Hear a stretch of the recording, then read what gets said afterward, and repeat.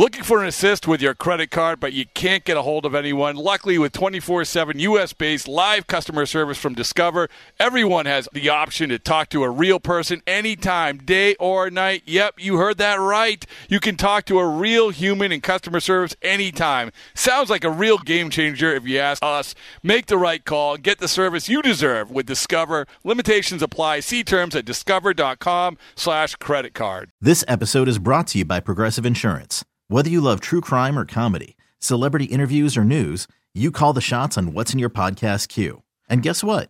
Now you can call them on your auto insurance too with the Name Your Price tool from Progressive. It works just the way it sounds. You tell Progressive how much you want to pay for car insurance, and they'll show you coverage options that fit your budget. Get your quote today at Progressive.com to join the over 28 million drivers who trust Progressive. Progressive Casualty Insurance Company and Affiliates. Price and coverage match limited by state law. In celebration of opening day, we've got a special episode of the Moth Podcast for you. The theme is baseball and the surprising ways it connects people. I gaze out at the players on the field, and then I look over at my dad, and I realize that in the silence between us that something has changed. It's like I'm seeing him for the first time. 2 stories about baseball, family, and so much more. The episode's available right now. Subscribe to the Moth Podcast to make sure you hear it. Yeah, there should be some passion. This doesn't have to be boring. You couldn't get bored by baseball. Hey, one thing the game needs is more people like you. Still have grown men run around tight pants. It's Mookie Betts. This is Daniel Bard. It's Steve Aoki. There's Saul Telemakia. This is Brock Holt. Hey, this is John Lester. Baseball isn't boring. Welcome to Baseball Isn't Boring. Here's your host, Rob Bradford.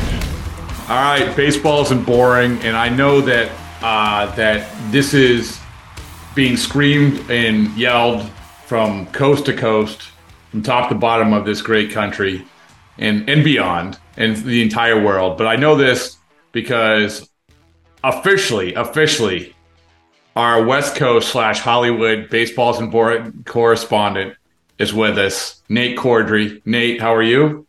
Thank you, Rob. I'm really grateful to be anointed your West Coast Hollywood correspondent. I think we're still negotiating the deal. I think there was some issue with the money, but we're going to figure that out. I think I'm going to be a real asset to you because I know no one, but I love baseball. So I think it's going to work out.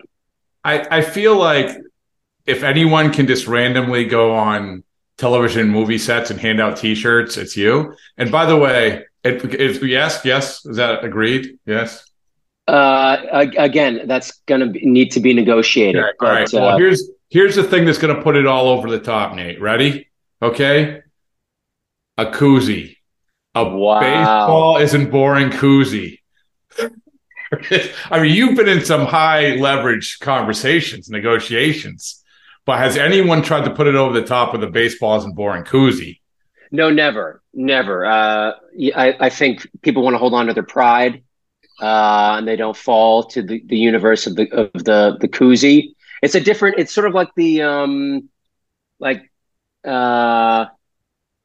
of like the 2-year like community college, but you're studying like general studies. You're just trying to figure out how to like put one foot in front of the other. You know what I mean? Mm-hmm. But you do beverages need to be kept cold.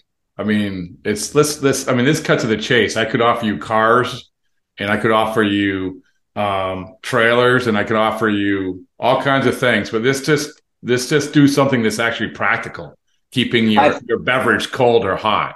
This has been an issue with me. I'm always, I'm putting my drinks in the microwave, in the oven. I don't know why I do it. I just keep on making this mistake, but the koozie is going to put me over the edge. So I appreciate your commitment. Thank you, Rob. All right. Well, here our relationship's already off on a good foot.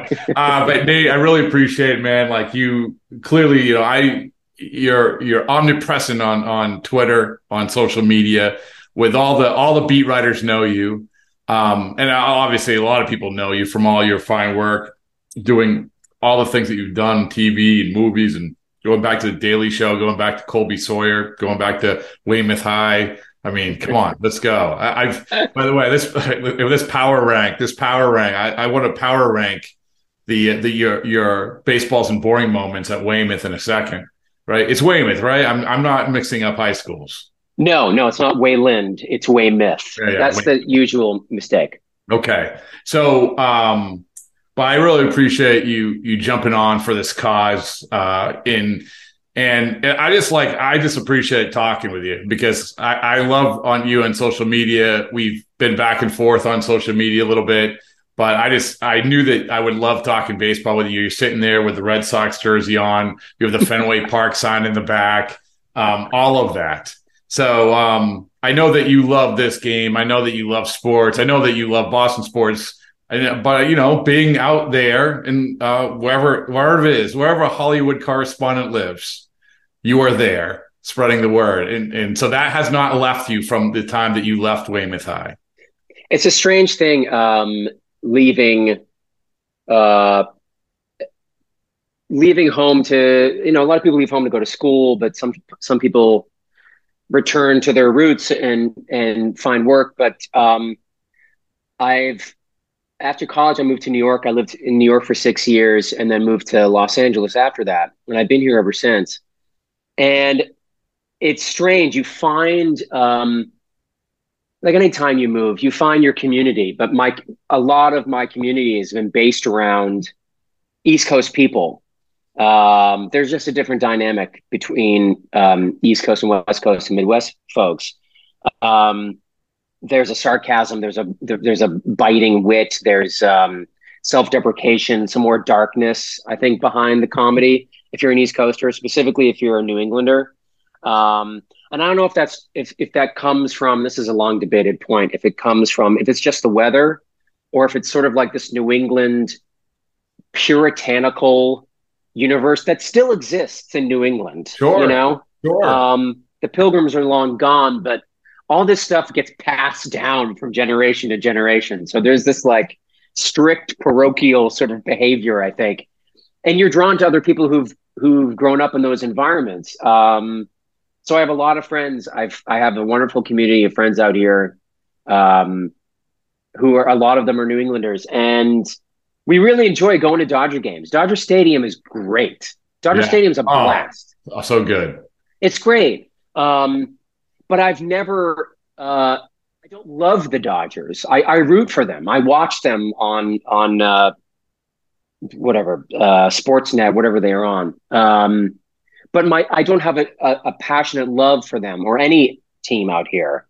And it's always strange. I was talking to a friend, I remember having this conversation with a friend who was from Detroit, and they became a huge Clipper fan. And they're like, they love the Clippers, and they don't follow the Pistons. I was like, how is that possible? How can you abandon, which is totally puritanical, like root for whatever team you fucking want, there are no rules. But I was born to be like, oh, you're gonna root for the Phillies now, huh? You think you're better than me? That's sort of like the New England, point of view. So I carry that deep in my soul. So when you go to the Dodgers game, I always find this interesting. It's like it's different everywhere. Like it is so different everywhere in baseball. We're seeing it now. As the World Series is sort of unfolding at Citizens Bank Park, talk about release the Philly. Release the Philly and all these people. You went from I looked at clips from the middle of the year, it was half full, apathetic. And now it's like, oh, we're Philly and we do this and we do that, which they should. It's just like with Fenway. And Nate, you grew up going to Fenway.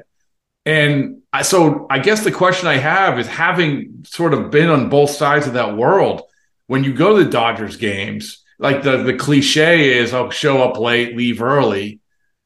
But is that annoying? Like anything about it annoying because you want it to be like Fenway, or is it just different? It's just different. I think when I first showed up, I had my arms crossed and I said, this isn't Fenway. This isn't Fenway. There are no troughs in the men's bathroom. That's the one thing that I miss. I really think it's a shame. I don't know where. Who doesn't? Where are the troughs now? Where are the troughs? Are they at the New England Sports Museum? You know what? I think they actually are. No. I think they actually are. So two things I think are there that are of our note. The troughs I think are there. And I gave Pedroia gave me the screw to his foot. And I said, well, what do I do with this? What the hell? So I gave it to them. So all the great things that make New England sports what they are, troughs and things that hold bones together. Not my Pedroia signed jersey is. Is it? Well, let me ask you this. I'll let you finish your thought first. I gotta. Oh, yeah. Well, there's definitely when I first came here, because I had this sort of, and I lived in New York for a long time. I never was a fan of New York teams, but I identified with my experience in New York was incredible, and I sort of like found myself in New York. And so coming out here, it's just a completely different way of life. But they always get compared, New York and LA, because they have they're similar bases of entertainment, but they're just completely different experiences. And so I picked on Dodger fans and sort of crossed my arms and said, this is bullshit. This is, I can't believe it's 72 degrees. This is miserable. The sun is beautiful. I'm staring at a beautiful mountain range. But I just like accept that Dodger fans are different because their lives are different. The main issue, I think, and maybe I'm giving them too much credit, but public transportation is a real problem here. There's a bus system, but there is no underground. There is a subway, but no one takes it, and it has like 10 stops. And there is no above ground trolley that goes to Dodger Stadium. So it's buses. And the bus system is rough. You can't really count on it, so you have to drive. And it's a driving city. There weren't freeways in the 50s and 60s, but this money from Detroit flooded into Los Angeles to like the city council. Like, let's not build a subway, let's build freeways so we can sell cars. So there are freeways everywhere. So the car community, it's really hard. You have to leave really early to beat traffic.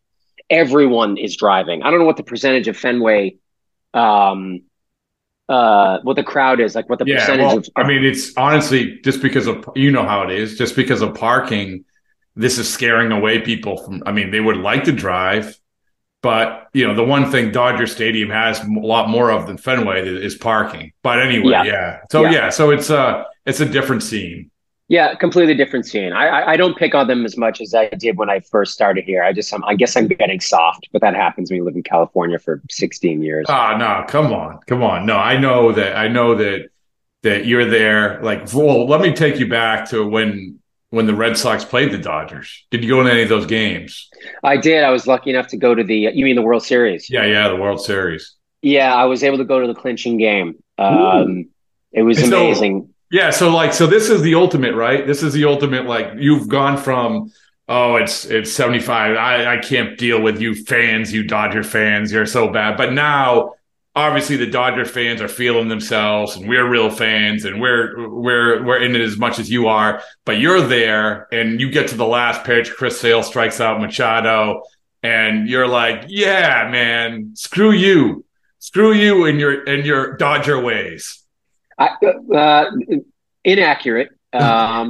Did not tell anyone, screw that you. Didn't come out of your mouth, screw you and your Dodger ways.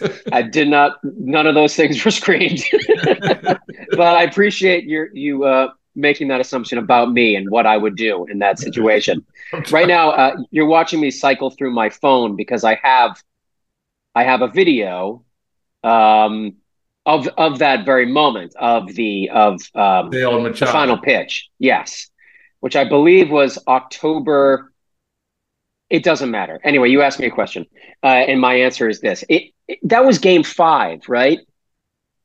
Did they win it in 5, 4, or 5? 5. It was, I believe, yes, it was 5. Yeah, because they would return. Yeah. It was 3. Yeah, we were up 3-1, so we walked into that place. Like, it was already a bit of a haunted house. Like, they had a look in their eyes like it's kind of over. And we had, of course, you remember, a very enthusiastic first inning. And the collective shoulders of the entire stadium just kind of like they weren't in it. They weren't in it. And I don't think it was because they're passive fans. I think they already knew. and I forget who they were pitching, but it wasn't Kershaw. Though that probably wouldn't have helped him, considering back then his playoff woes were well documented. It was the game before. Man, I have a terrible memory with this, but Rich Hill game when they took him out. Yeah. Which, by the way, Rich Hill's on the podcast tomorrow. You're the West Coast Hollywood correspondent. Rich Hill on his breaking news, Nate. Rich Hill has agreed every single week to do Players Only Thursday. So Rich Hill is basically taking over the podcast.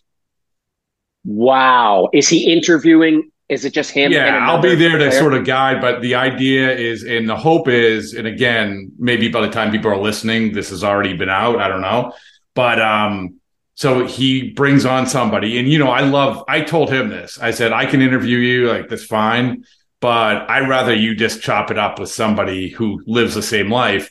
And I think this one, he's trying to get David Freese to basically the topic would be what it's like to be awesome at the biggest time, Yeah. What does that feel like? How does that change your career? And also, like, how do you function, right? I mean, how do you function in that way? But anyway, I want to come back to so when the Reds, being there covering it, you see the people, you see the Red Sox fans when it's over, sort of congregate toward the dugout, like, man, yeah, we're the best. See, like, we're like, we can't run on the field. Like, they have a moat at Dodger Stadium. It's so weird, it's like the area you can't get near. But yes, I don't know if you were one of those people or you just said you just took off and so went to the Hollywood Hills to reflect on.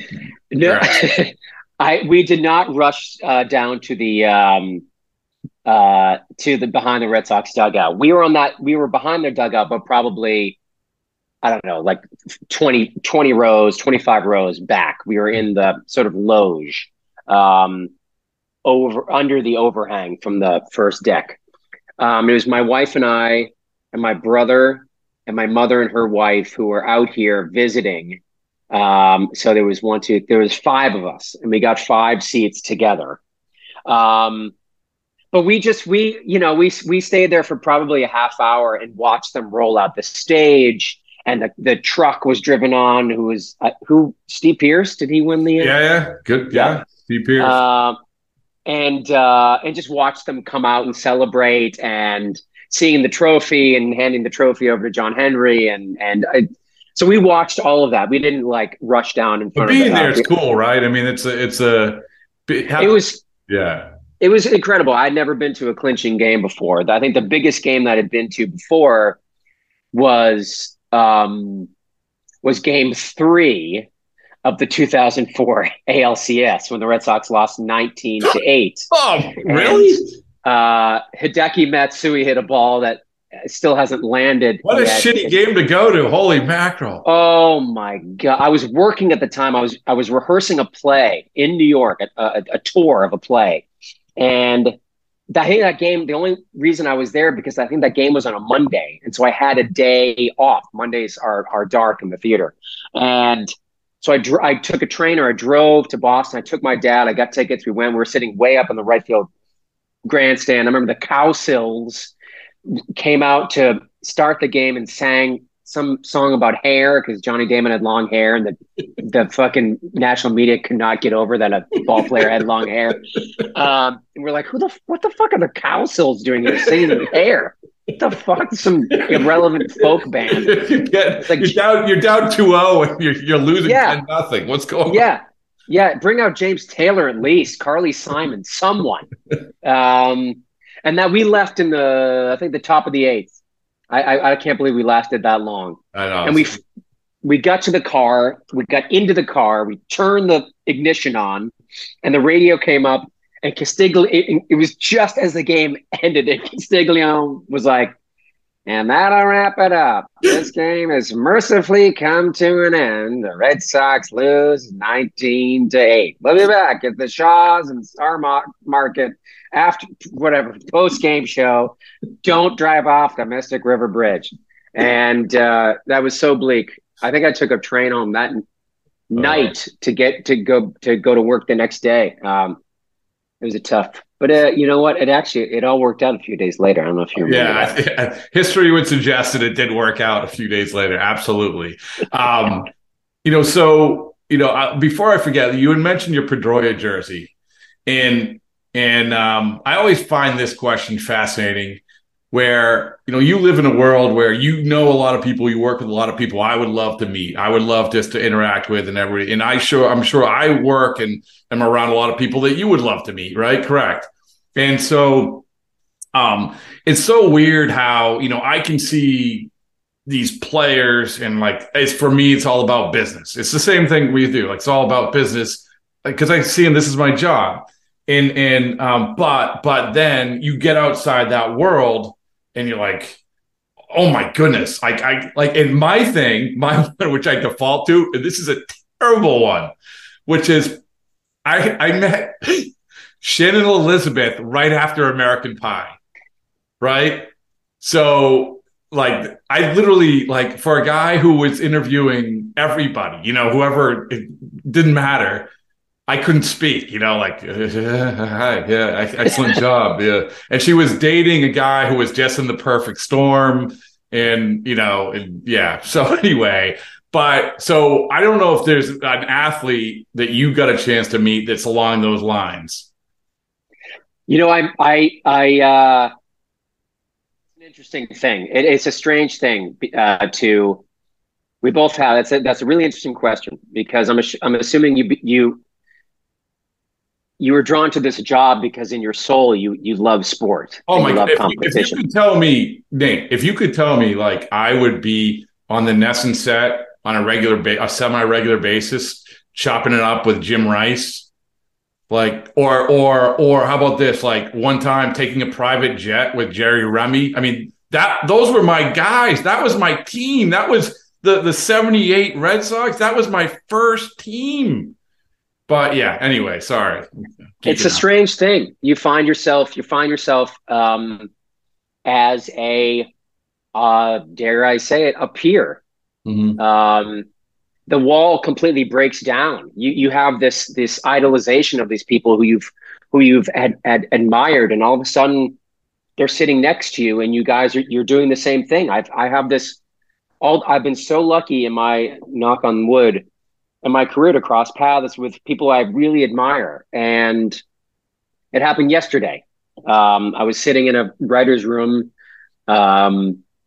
rehearsing for a show that I'm working on next week. And the people on either side of me, I admire really greatly. And I get to watch them work and create. And I was their peer for a little bit. And I'll name one name. You're not name dropping. You're not. I hate, the only reason that I can't, and I'll tell you after the podcast, is because it's sort of, it's a the production is semi-secretive. Okay, I like it. That spices it up even more. Okay, so is there another time that you looked up next to? Like I said, I would be on a plane and I was on a plane with Jerry Remy for 2 hours, and we were talking about Ralph Houck. It's and so I don't know if you have. If you had that yes. sort of thing. Okay. Yeah, the answer is yes, 1,000 times. Yeah. 1,000 times. Starting at the Daily Show. that was my first big job, and I was in joke meetings with Jon Stewart, trying to figure out a joke, trying to break down a joke. It's math, trying to figure out the math so the joke works. Working with doing bits with Matthew Perry during Studio 60, which was a show I did, an NBC show that brought me out to Los Angeles 16 years ago. Last year, I had the great fortune of being on set for 10 hours with Sean Penn and Julia Roberts and me. The three of us were in two scenes together. That's pretty good. And between takes, they were telling stories, and Sean Penn was talking about Marlon, and how Marlon idolized the real actor that Marlon was obsessed with. I'm like, holy fucking shit. Where are we? Brando stories? Holy fuck. It's like Paul Muni. Paul Muni was the actor that Brando idolized the most. He put Paul Muni above everyone else. I was like, yeah, okay, go ahead. What else?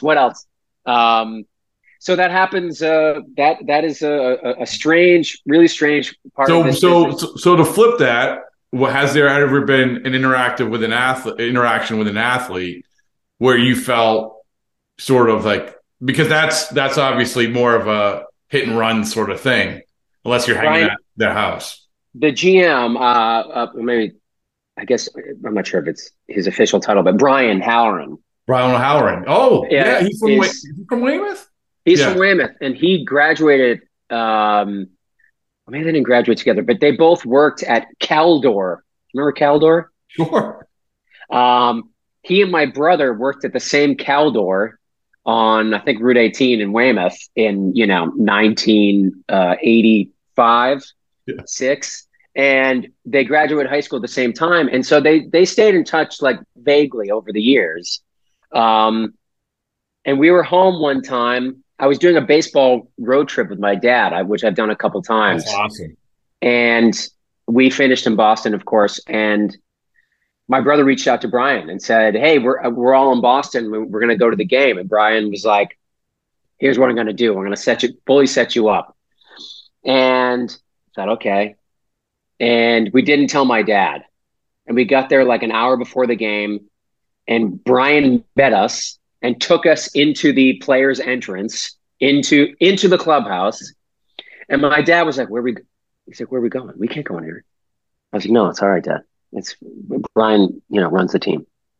And we walked past the security guys from Quincy, and he's giving us shit because we're from Weymouth. And all of a sudden the door opens and we're in the fucking clubhouse. And we're walking by and Ortiz is at the end, like, polishing his bats. And I was like, holy shit, Ortiz is doing some real Ortiz stuff at the other end of this room. Oh my God. We walk in, he walks us straight into Tito's office. And because I was such a psycho Red Sox fan, I knew he and Pedro played cribbage. Yeah. And cribbage is a game that I used to play with my dad and my grandfather. And so I sent him like this beautiful cribbage board out of nowhere, just a psycho fan, like Tito Francona, Fenway Park, Boston, Massachusetts, wrote a little note. He called me, left a message saying, "Oh, thank you so much. Me and Petey are going to use it today. I really appreciate, I'm glad you're such a fan. Thanks for doing it." And so I walked in. He's like, "Oh, you're the guy, you're the maniac who sent me a courage board." I shook his hand. And my dad is just like, fuck, he's stunned. He's like, what am I doing? And then Brian's like, "Do you know Rob?" And he's like, "Oh my God, yeah, of course. You're from Hot Tub Time Machine.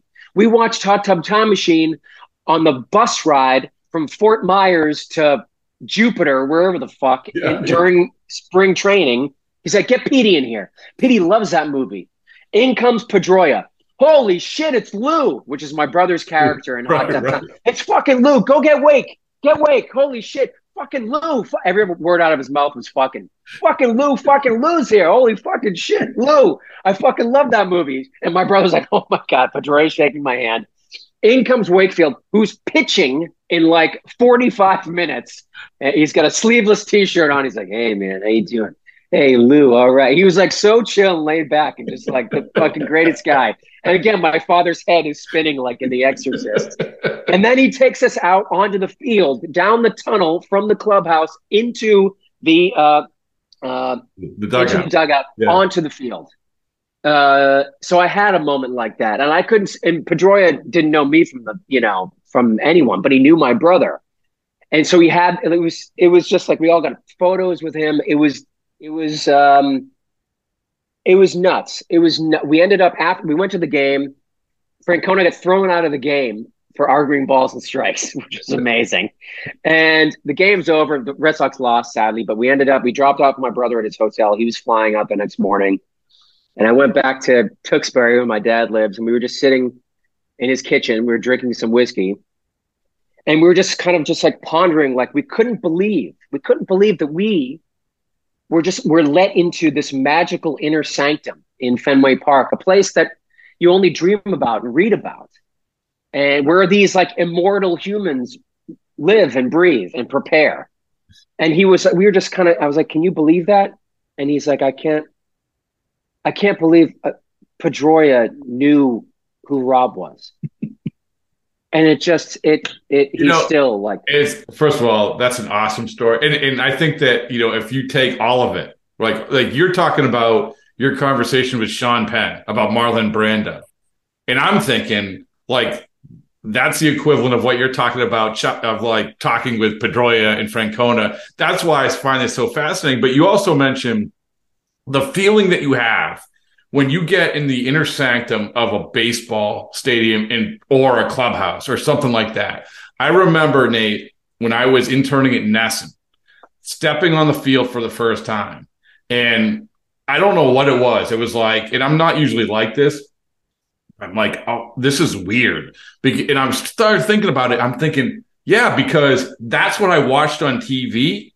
Like, and now I'm actually stepping on it, right? And so there's that dynamic, and I'm going to come back to sort of the glorious game of baseballs and boring and all that stuff. I told you that we did this book with Joe Kelly, and the whole premise is it's a damn near perfect game, reclaiming America's pastime, and it's partly Joe talking about what's right and what's wrong and what's great about baseball, but he interviews people along the way, and so he interviews like Rob Lowe and Mark Hoppus of Blink-182 and all these people. And there's so many different avenues to baseball, but there's a lot of similarities about walking into a ball. I mean, John Hamm, I saw at the All-Star game, I asked him the same thing, same answer. Andy Cohen, same answer. What do you remember? I remember walking into the ballpark for the first time, right?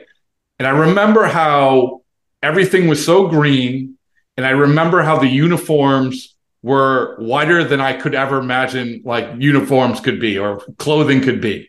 And like, I remember that. And so all the stuff that you're talking about, like, I think that that's at a different level, but this is the common thread, right? It's crazy. Absolutely. I walked up. I remember the concourse that I walked up, and every time I go back to Fenway to see a game, I always try to walk up the same concourse that I walked up when I was a 8-year-old boy. And my dad took me and my brother, my sister, my mom all to a game against the Brewers. This is in 1985 or something, and I remember seeing the Green Monster, of course, because I was on the first base side, so I was facing left field. The white of the jerseys. But for me, it was, and I guess this is the sense that is so tied to your path, is smell. And for me, it was the smell. It was the fresh cut grass, dirt, and a combination, no joke, of urine and cigar smoke. And this is in 1985, where you could smoke, people were smoking cigars and cigarettes like every fucking seat. It was insane. It all comes back to the cross, by the way, doesn't it? It all comes back to the cross. It always does. I've never been more terrified. That was the first real horrifying moment I had with seeing another human's body. and because I was waist high, and I'm next to my dad. I'm like, I'm not going up there by myself. And he didn't have to go. He's like, all right, I'll take you up there. And you look to your right, and it's a dozen just hanging, all shapes and sizes. It's the human body is a horrifying thing to see up close for the first time as a child. You know what I'm saying, Rob? Yes. Well, the glorious game of baseball is basically morphs itself into life in so many ways. It's the fabric of our lives. It's not cotton. It's baseball. It's baseball. Thank you, urinals. Thank you, Trobs. But yeah, I mean, so when you were talking about meeting those guys and being there, and like you said, the smell of cigars and urine and everything, I mean, that's what it is, man. Like, and it's so weird because, we talked about, and this sort of comes back to the conversations that we've had about baseball. And I talked Tito, like we interviewed Tito for the book, and I covered Tito, but it was great a couple months ago to sit down and ask him, and he said the same thing a lot of everybody else said. Everyone's got to slow down and just appreciate what's going on. And one thing, Nate, is that, so Joe interviews Manfred, And Minfred said something that I hadn't really even thought about, but we brought it up on the podcast a few times, which is baseball is the best game to go to. And you think about it, he's right. I mean, this isn't spin. Like, he's right, because you go to a basketball game, a hockey game, it's constant action. Like, it's a social event to go to a baseball game. You talk, you analyze. Wait, what? Someone just hit a home run? There you go. I don't know if you agree or not. I completely agree. I have no interest in going to NFL games because the television product is just so good. Yeah. There's no need to go to an NFL game. I'm not a huge NBA fan, and there's just I don't know. The experience of going, if you're sitting close, I guess it could be fun, but there's the problem is that there's a clock. The clock is in charge. In baseball, there is no clock, and I think that changes the whole scenario. And also, every stadium is different. Every basketball or hockey stadium you go into, you have to follow these same parameters. And there's nothing charming about the stadium. Maybe one or two or three are charming in their presentation. But that's the magic of baseball. That's why you go to parks in Pittsburgh and Chicago and Denver and in San Francisco and Seattle. You go to these parks because the parks are trying to find the word, like they're their own experience, just experiencing the park. Like, I remember the first time realizing that not every stadium looked like Fenway, and how that applies to the game. I remember that blew my mind. But part of going to a baseball game is the communal aspect. It is slow. There's all of this wonderful tension though, because there's so much that doesn't happen between plays, but the buildup of tension, the anticipation of what is going to happen when the pitch is thrown. Is the runner going to steal? Is this a hit and run? Is the guy in the bullpen ready to come in? Does he have? It's a 1-2 pitch. Like, what is he going to throw here? Because he just threw 2 fastballs in a row. If you're really paying attention, you can nerd out on every moment. Which brings me to one of the best baseball books ever written, which is 9 Innings. Oh yeah, if you haven't read? Sure. Dan Okrent. Yeah, Okrent. Yeah. It's an incredible book about he chooses one game and he analyzes every moment and every pitch in the game and draws out each chapter, I think, is an inning or a half inning. It's an inning. Yeah. And he goes into the minutia of every single moment and every step so if you really pay attention, you can get lost in it. But there's something really fun about being bored for a second, about relaxing, being passive, eating a hot dog, drinking a beer, enjoying being outside in the spring, especially if you've suffered through a winter. Yeah, soaking in the urine and the cigar smell. Exactly. Nothing brings it back. But you're so right. That's a great book. And I appreciate your time. I don't know, we spent a lot of time here and I really appreciate it. But you had mentioned in our communication about that you're getting your master's in English. In English, yes. English. And wanted to talk a little bit about the baseball book dynamic. And like you just mentioned one. And I guess, look at that. Look at that. There's a big stack of see, here's the thing though, Nate. I don't see Chasing Steinbrenner or Deep Drive, the Mike Lowell story. So that means those are the 2 books that I wrote before this one. I'm so sorry. No, that's okay. No. What that tells me is that in the package, along with the koozie and the T-shirt, another T-shirt will be those books, along with a damn near perfect game March 14th. So, do you want to? So you're getting your master's. Would you want to write would you want to write something like that? Would you want to write a baseball book? I don't think so. I don't think my talents lie in writing. I'm getting the master's because I'm really beyond sports. Reading and sort of like analysis of literature is really, really fun. It was something that I hungered to do and I didn't have an outlet for beyond like book clubs with my friends. And I found some classes online and got serious about it. And during the pandemic, when I wasn't working, I sort of applied and was like, all right, I'm going to do this for real. So I don't think my future is in writing a book. Maybe if I would write a book, it would probably be about like the life of like a character actor, and that book has been written 1,000 times, but maybe I could bring something new to it.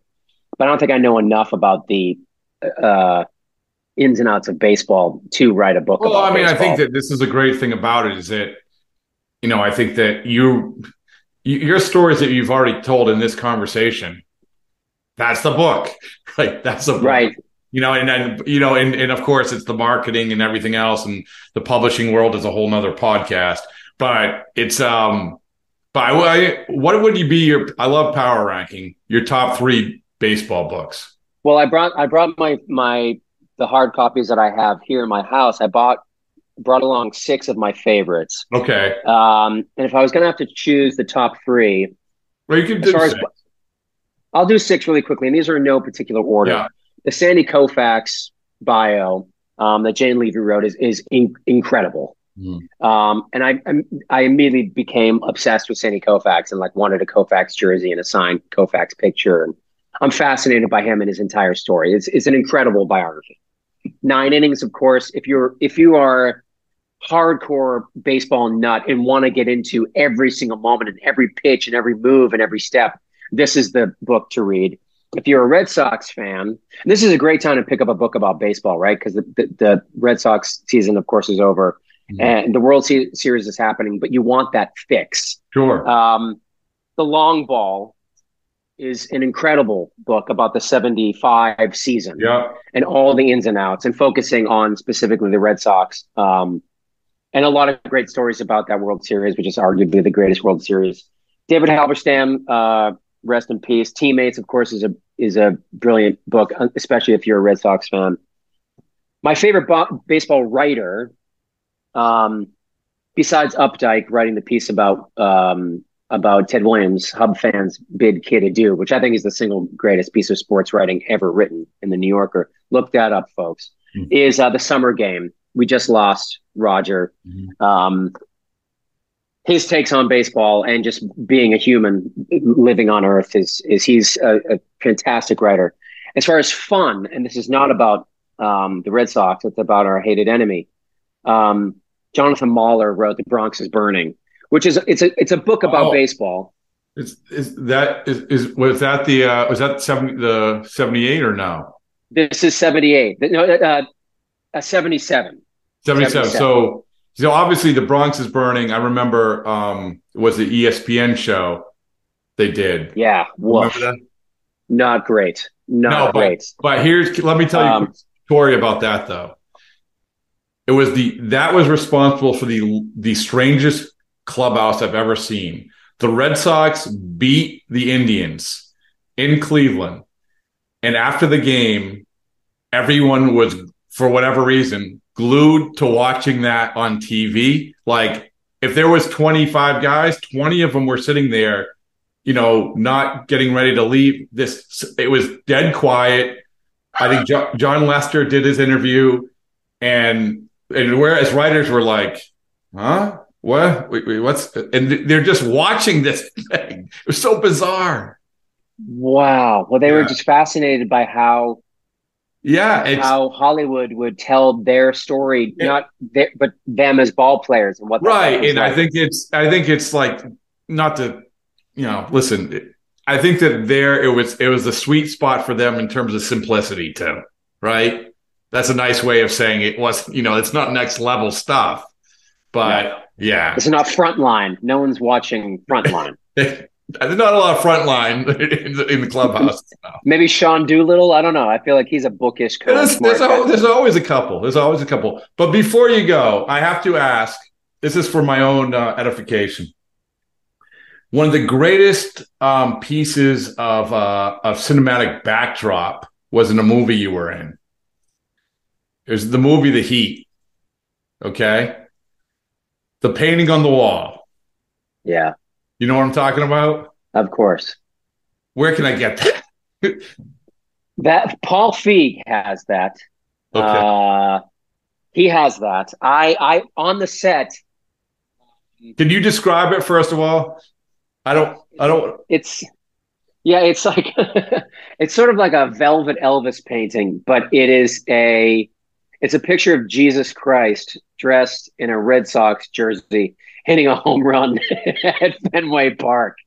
And it's so brilliant. And the whole set, everyone on set, everyone in the family in that movie was from Massachusetts, besides Michael Rappaport. Everyone around that table, Joe McIntyre, myself, Bill Burr, Jamie Dembo and Jessica Chaffin, and the parents as well, Jane Curtin. Everyone was from Massachusetts. So the casting director, who was also from Massachusetts, Allison Jones, who's like the preeminent comedy film casting director. I think she's from Norwell. She was very conscious of casting people who were from Boston and who understood that behavior. So we got on set, and that house that we shot in was a house, just like an abandoned house in Dorchester. And we started, was like, oh, we have to, how do we get this? How do we get this? And Paul was like, no, it's mine. I already called it. Forget about it. You're not taking this home. This is too. But they, they hired a couple of artists, scenic designers, whose job it is to walk into a room a week, 2 weeks, a month before the cameras and the actors show up, and to dress it, to set dress this room so it's appropriate. And they spend hours and hours and hours. And I don't know whose idea it was, but probably Katie Dippold, who wrote the movie. It was probably her idea. It's like, this family is maniacs. How do we, they should have, and they're obviously like practicing Catholics, and they're Irish Catholic. And so we should have paintings of Christ as Larry Bird and Ted Williams on the wall. But we were like fighting to take those home, and Paul called them, sadly. Listen, I tell people this. I said, it's one of my favorite scenes.